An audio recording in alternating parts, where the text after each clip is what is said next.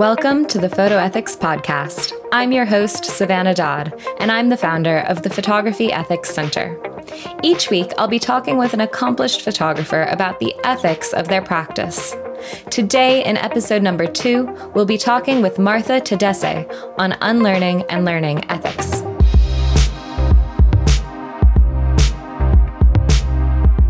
Martha Tadesse is a freelance humanitarian photographer and photojournalist who uses her passion to tell stories of social justice and representative images of Ethiopia and the continent of Africa at large. She began honing her craft in 2011. Currently, she consults with a variety of local and international NGOs, in addition to building her personal portfolio by traveling to different parts of the world. Martha is a recipient of the East African Photography Award in 2019, organized by Uganda Press Photo.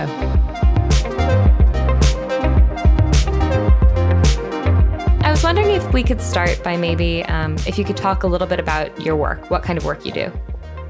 Okay. Well, I do humanitarian work in Ethiopia. I travel around different regions to document development projects for different local and international organizations. And how did you first get into that?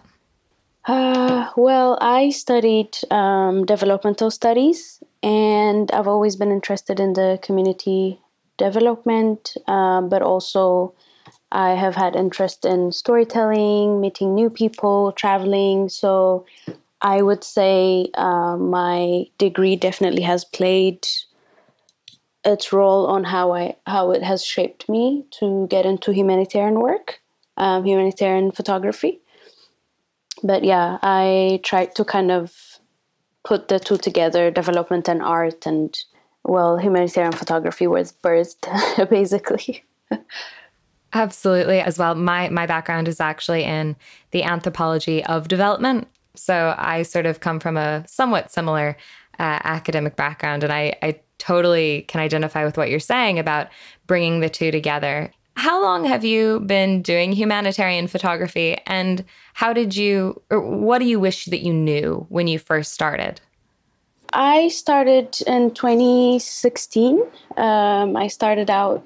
I started sharing my photographs on Instagram, and potential clients were reaching out, and there aren't really schools. There are no schools in Addis that work for both storytelling and photography. It's either technical, the technical aspect of it, basics of photography. So I am a self-taught. I learned through internet and YouTube videos, as many Ethiopians. What I wish I had known, I think within my work, I wish I had known more about consent, balanced narrative, ethics. These things you learn the hard way, meaning you make mistakes because at this digital time, photographs are everywhere, and you think just because you have a camera, you could go around, take pictures of people, try to get stories. So, which I have done as I started out, and I learned a lot since then. But yeah, I wish I had known about these things early on. Absolutely, it's really hard to learn that, I think, on the hoof. But it's also something that's, I guess, hard to learn about in advance as well. It can be kind of a bit of a catch-22. Do you have any sort of example or any moment in your experience when that was sort of a moment that you realized this doesn't feel right, or I would like to change how I practice? Is there any one moment that sort of impacted you, or any example of a situation that you found yourself in? Yeah, I mean, I really admire Chimamanda's The Danger of a Single Story. That's available on YouTube.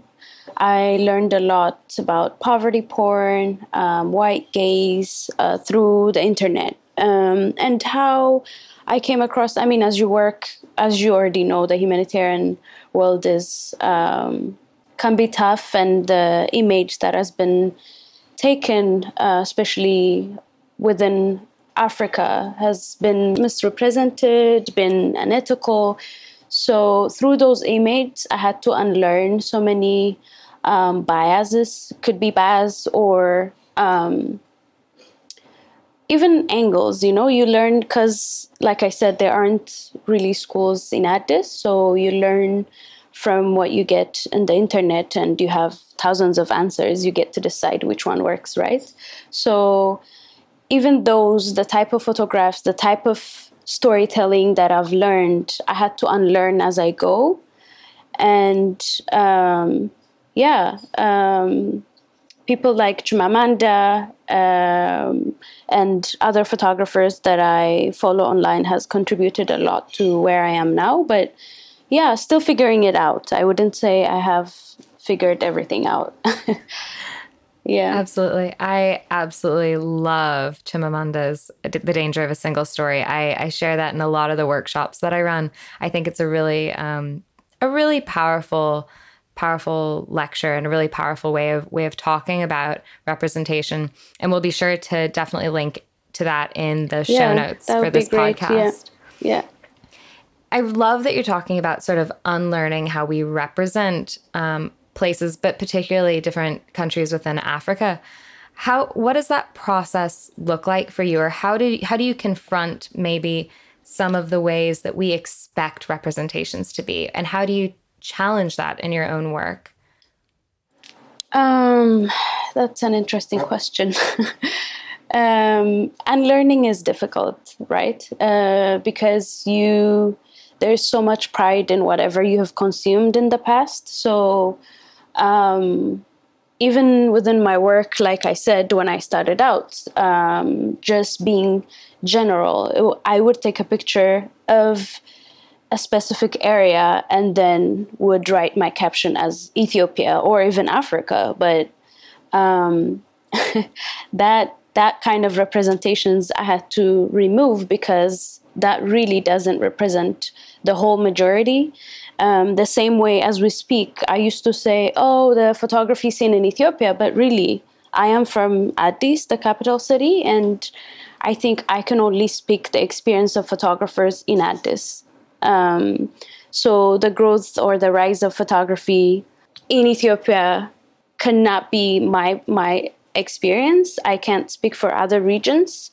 So I think that's the kind of, I don't know if that makes sense, but this is to say, within our story, within the stories that I tell, I try to make it city-based or area-based, just to make sure people are represented on their own as individuals. So yeah, and learning from different articles on representation, inclusion, diversity, these conversations are still happening online, and that's so relevant for my work as well. And people from different ethnic groups, economic status, I have to ask myself if I am representing people from different religious groups, minorities. And having these kind of reflections helps me to confront myself and also challenge the audience that I bring these stories to. I think that's so wonderfully put. Absolutely. It seems like a lot of times in the representations that we get from the very vast continent of Africa, it seems like there's a flattening of experience that happens a lot, and a flattening of the types of stories that we see, right? And a limitation. It all sort of becomes very homogenized, I think, in our visual world. So I love that photographers like yourself are representing stories with so much nuance and so much depth and diversity of experiences. I think that's really, really brilliant. How do you find negotiating with the clients that you work for? Because I think that this can be a little bit of a point of tension in some of the conversations I've had with others about, one, how much time we're given.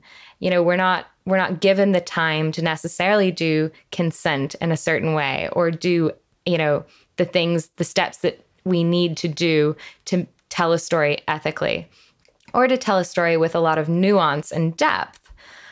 But also, I guess, in terms of how then, these organizations go off and use your photographs and how they choose to caption it, and have you had any barriers with that, or any dilemmas with that? Oh yeah, definitely. So with my work, I would be given the people I will be interviewing or photographing. I would have a guideline. This is the community you're going to. This is the people you'll be photographing. And with my longer contracts, it's very smooth to kind of have your own voice. And that has been helpful to challenge the communications team to have my own voice in that. But for my short-term assignment, say a random client reaching out through my website, hey, we have an organization where you are, 3 days work, and then they'll just send you guidelines, and it doesn't ask for captions sometimes. And you're like, wait, so I go to the community, take pictures, and come back, and I don't know where these photographs are going to be taken, how they're going to be used. So I would mention, well, my daily rate actually includes this, so I would love to get their stories. Who are they? What are their names? What do they want to tell us? And their consent release forms as well. Most of the times, NGOs don't have consent release forms for the people that they support. I find it very problematic because there is that assumption or entitlement that their clients would be okay to be photographed just because they provide financial support to the group, to the community. And I always try to challenge the clients that I meet with, the first no is no for me. If your clients are not willing to be photographed, they have their rights.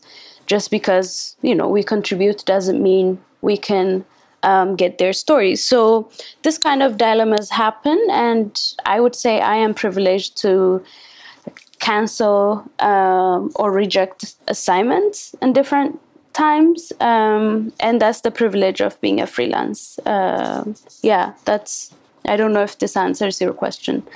Absolutely, it does. I think it's such a delicate balance, right? Because obviously they hold the power in the situation, right? Like they're the ones with the power of the purse, so to speak. It sounds very useful, I think, for other photographers, I'm sure, to hear about how you challenge that by saying, actually, I already do this in my work. This is what I'm already including in the rate that I've given you. And so I will, suggest that you also collect this information. I think that's a really, really smart way of going about approaching that, because I think it can be a very difficult conversation to have when we feel like, they might not, be dealing with the photographs or presenting them in the same way that you would want them presented.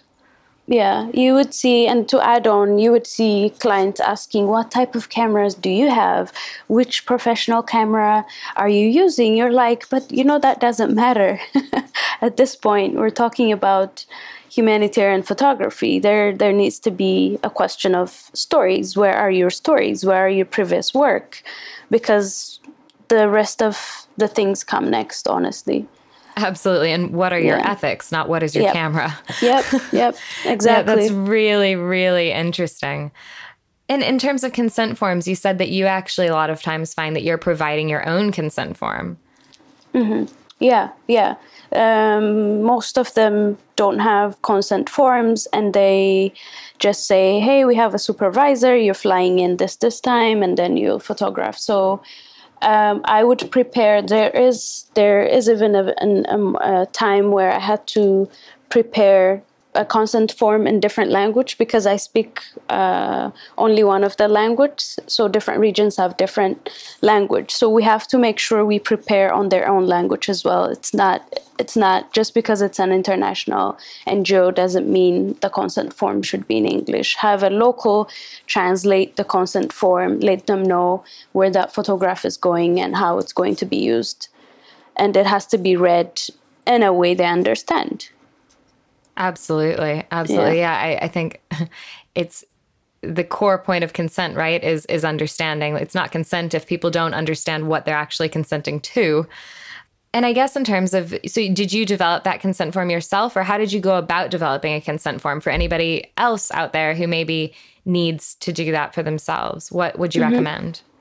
Like I said, I have also been part of the problem as starting out. And after getting to an NGO that actually has a consent form, I was like, wait a minute, there's actually this thing where they actually put on paper. So from that, I developed consent forms. And there are online, I'm sure we can find samples where people can actually develop their own consent forms in their own terms. Yeah, that'll be something absolutely we can look into and to include in the show notes, or even maybe to draft something that could be quite useful for people afterwards. Yeah, definitely. That would be great. And it's universal, right? You just say, do you want to be photographed or not? This photo is going to go this. And you just put that in different language. I don't think that there's any complication to how we collect consents. When you're implementing your own consent form, who holds on to that consent form? Do you hang on to that, or do you pass that on to the organization that you're working with?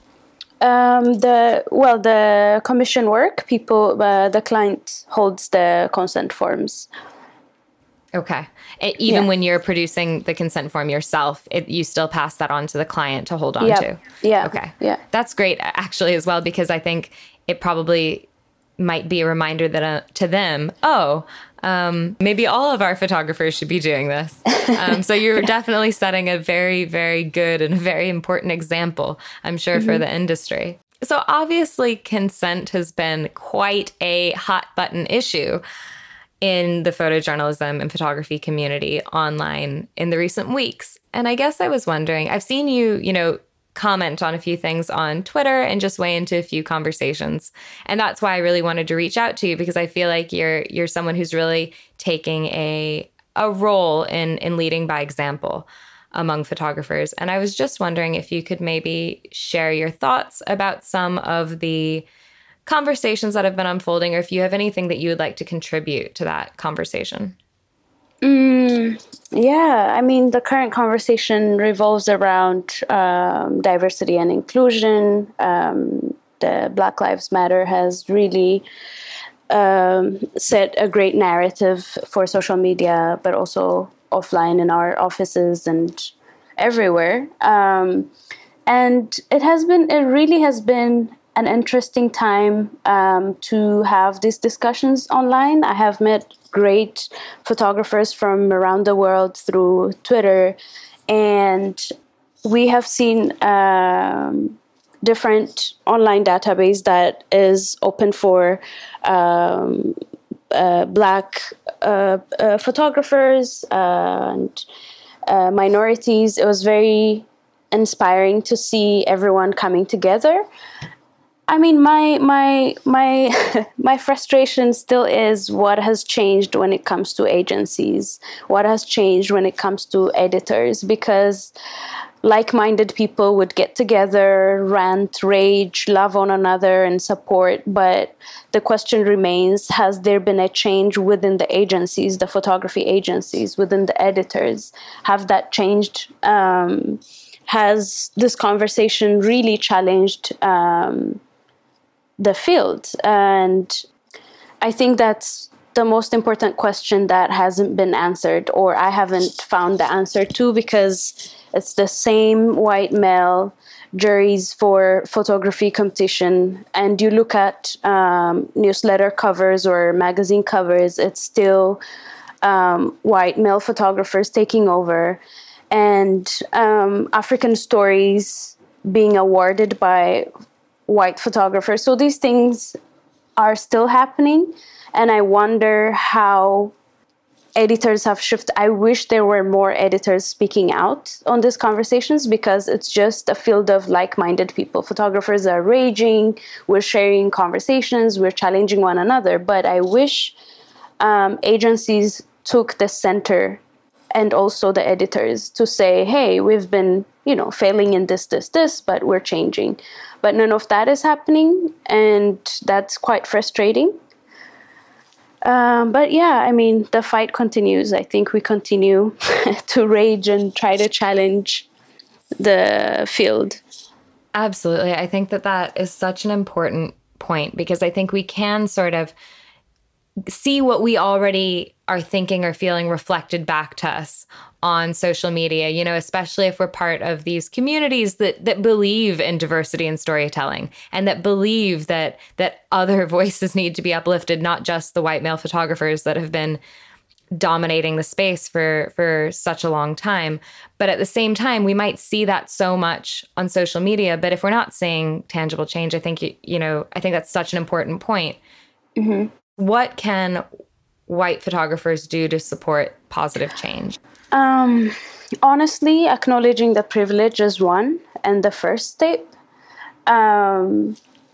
Because there is a huge backlash towards these conversations. Senior white photographers, quote unquote, award-winning photographers, are so fragile with this conversation, saying, oh, we've been there, we have contributed a lot. Nobody's talking about an individual. We're talking about system that has failed and benefited the white photographers, undeniably, white male photographers specifically. So I think acknowledge that privilege. And honestly, if I have to be honest, leave the table when you shouldn't be speaking about, especially when it comes to inclusion and diversity. I would see 5 white male photographers talking about inclusion and diversity, and they are part of an agency that has an all-white ambassador for their agency, and you're like, wait, is this tapping on each other's shoulders? What's happening here? Who's challenging who, So yeah, leave the table. Just give the chance give the deserving space for Black photographers and African photographers, local photographers. And for editors, they would say, oh, there's limited time, we didn't know where to find. No, there are amazing photographers in one place. There are Women Photograph, Authority Collective, Diversity Photo. These platforms are created for Black photographers, and I would say editors honestly don't look. They just don't search, because it's an easy way out to pick what's already around you. So yeah, these are my recommendations. Just act on it. It's not a performative activism, but really showing support by taking action, saying no when it's not your space, and calling out other colleagues and friends as well. It's the same as men calling out rapists in the feminist discourse, right? I'm just trying to say, you hardly see white photographers calling out white photographers for unethical imagery or problematic narrative. So this needs to happen. That makes a lot of sense, and I really appreciate your sharing those thoughts. I think that those are really, I think that's just something that I think everybody needs to be constantly reminded of right now. Mm-hmm. And yeah. I appreciate your sort of enumerating that. I think that will be very useful for people. Mm-hmm. Thanks. Yeah. What advice would you give to someone wanting to pursue a career that's similar to yours? Mm-hmm. I mean, dare to share your work, even with your friends. I think when we start out, that's the first thing we hold on to. We're scared of sharing our work to the public, but also start just with friends. Know what's important. What else? Keep documenting. I think we all make mistakes, and don't worry about making mistakes. Most importantly, have your own voice. That's the way you photograph, the way you tell a story. Have your own voice, and we don't have to imitate what others are doing. We learn from them and have your own. Yeah, it's still important that we have our own voices, the way we tell stories. And Within humanitarian work, I mean, it's a lot of development issues that could be covered, right? So being apologetic and humanitarian work, I believe is in the foundation of human rights. So have empathy towards all human beings. That's my comment. I really agree with you. Personally, I think that empathy is not something to be overlooked and to shy away from. Yeah. So I definitely agree with you. You're right. Not in a way you want to make that person look sad just because it's a humanitarian work. More so, more on how you just share, you just stand in solidarity of their situation, basically, right? Absolutely. No, Yeah, exactly. yeah. I think that that's a great way to describe empathy, actually. I think that's very useful. And you talked a lot as well, and I really appreciated that you talked about, how your practice hasn't always been what it is now. Looking back, there are probably Definitely. things that you would do differently. And I think I really value it when people are vulnerable about that. And I really value you saying that as well, because I think it can be very difficult to look back. I know what I did 10 years ago, taking photographs of people. I dread to think, I would not do a lot of what I did previously now. And I think that that's growth. I think that that's normal and healthy and good, but I do think it's a scary thing sometimes to approach. Do you have any advice about how to, because you've obviously made that transition in yourself, you've identified things and you've done that work of recognizing this didn't feel good, that didn't feel right, I wish I hadn't done that. How do you work through that and turn that into something positive? It's a process, honestly, because I can give you some of my photography work that I was like, what was I thinking, So when I started out, like I said, I wasn't well aware of consent, ethical image documentation. And I traveled to the south in Ethiopia in Omo Valley, which is, every white photographer who has traveled to Ethiopia has definitely been to the Omo Valley, especially commercial photographers who are selling their work on their sites. And most of them, okay, I'll correct myself here.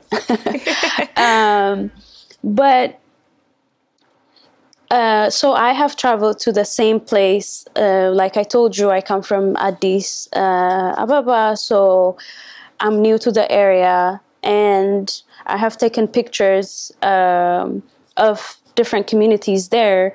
I did have some of them, I have taken names and, of course, the location, but not all of them.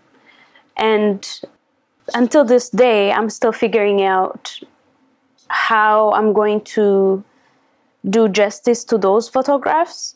I shared them on my Instagram when I got back home. But then I started removing them from my Instagram, and it was, okay, this person has a name, let me just keep it. The photo has been engaged, people have engaged with it, all those dilemmas. But then it was just one time I was like, okay, I'm just going to take every picture that I took from Omo Valley. This is not the way I have been currently telling stories. And maybe someday I'll travel back and document their stories, get to know them more, instead of just take picture, run away. And that has taught me a lot. And how I use it is by telling these stories. I tell people I do delete my pictures from my website whenever I learn, because nobody's gonna get it all figured out, right? So yeah, and how I will use them, like I said, someday I would want to go back and document. And still today, whenever I travel, I would have a very limited time, but there's a moment that I really want to capture. So there's always that dilemma of, okay, how do I take this picture? Why do I want to take this picture? You have to constantly question yourself. So yeah, this is my journey.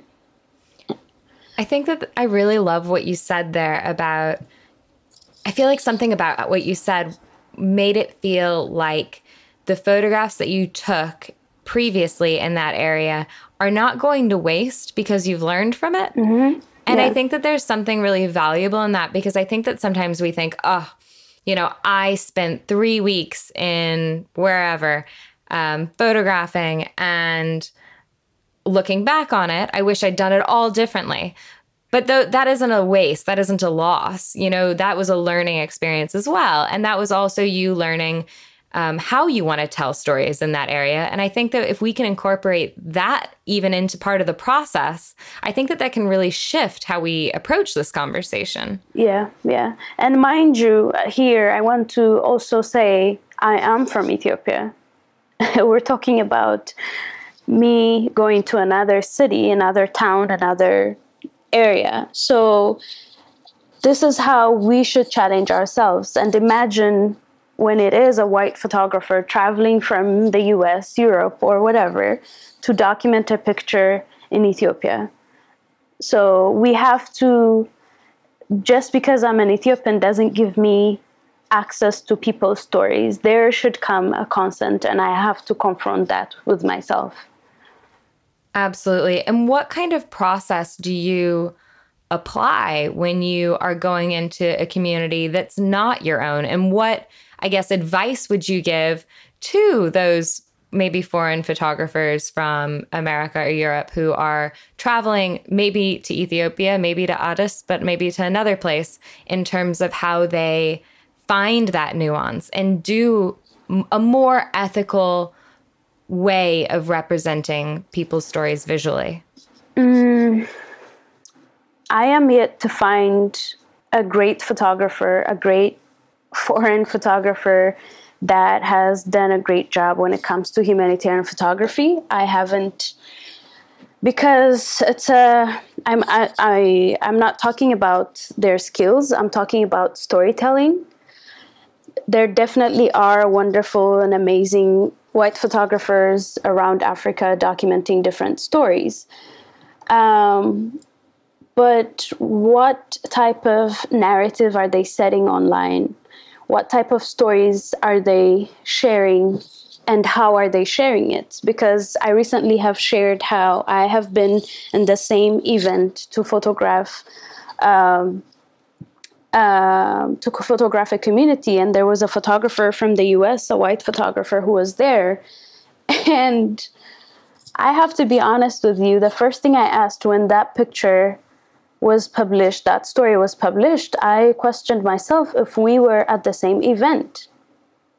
I'm not exaggerating, and it has nothing to do with that person is my senior, and I really respect the experience that that person has, but I was so overwhelmed with the caption that was used to the same photographs that we have been shooting at the same event. And not to say I did great, I did excellent. This is to say how, as a local, looking at that story, that did not represent the community that we went to, you know? So it is very important to ask the question of what type of storytelling am I using? What type of, when it comes to post-production, we all know what type of photographers, what type of editing they're being used, you know, maximum clarity, so it could look more poverty strike city or town or village, whatever, you know. So all these things needs to be questioned, like, why do I not use the same preset that I'm using when I'm documenting in a different community, you know? Why is my preset different? And why is my storytelling different? You don't see someone #America on, let's say, I don't know, Black Lives Matter protest documentary, somebody's working. There was never #America, but, you know, one photographer would document an orphanage center somewhere in Ethiopia, and the hashtag would be Africa. And you're like, wait a minute.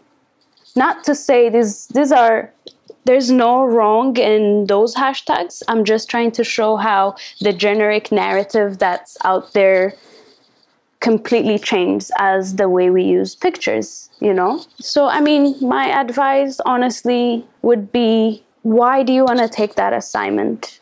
And how are you telling the stories? And who's telling the stories?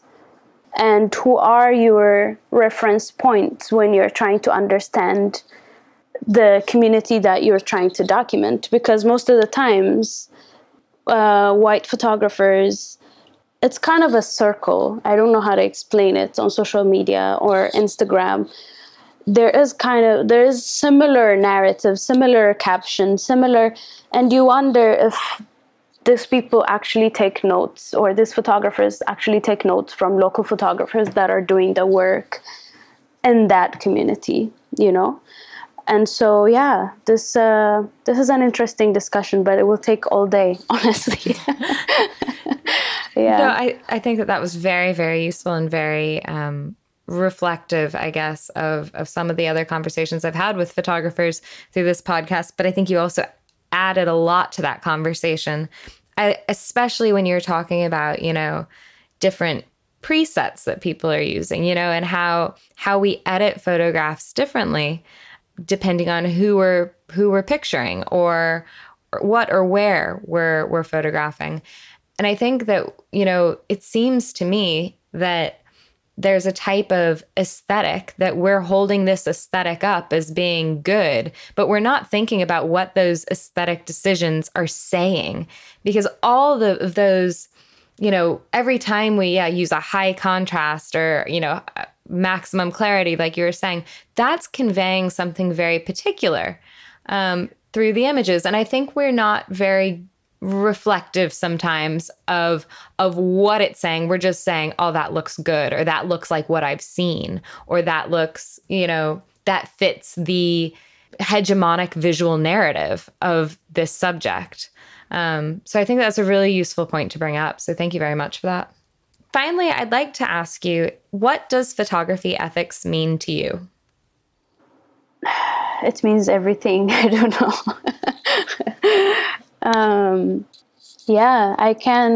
I can only ask the ethics behind before I actually enjoy a documentary photography.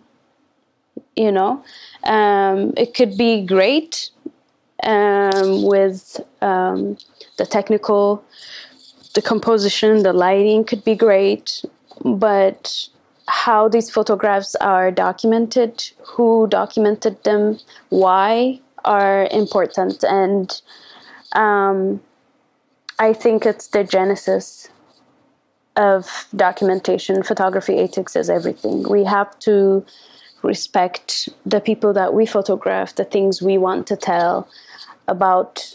We have to put the same effort we would put on how we want people to tell our stories.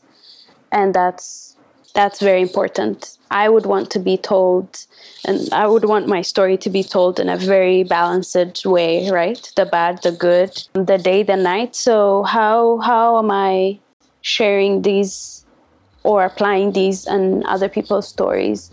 We interview people, we get their interviews, and that's how we tell the stories. But do we ask them how and what they want to talk about, or do we just carry our questions? And these are the questions I want to ask you. How do you want to answer them? It has to be very informal for the people to feel comfortable to share their stories, and it comes from them, not from us.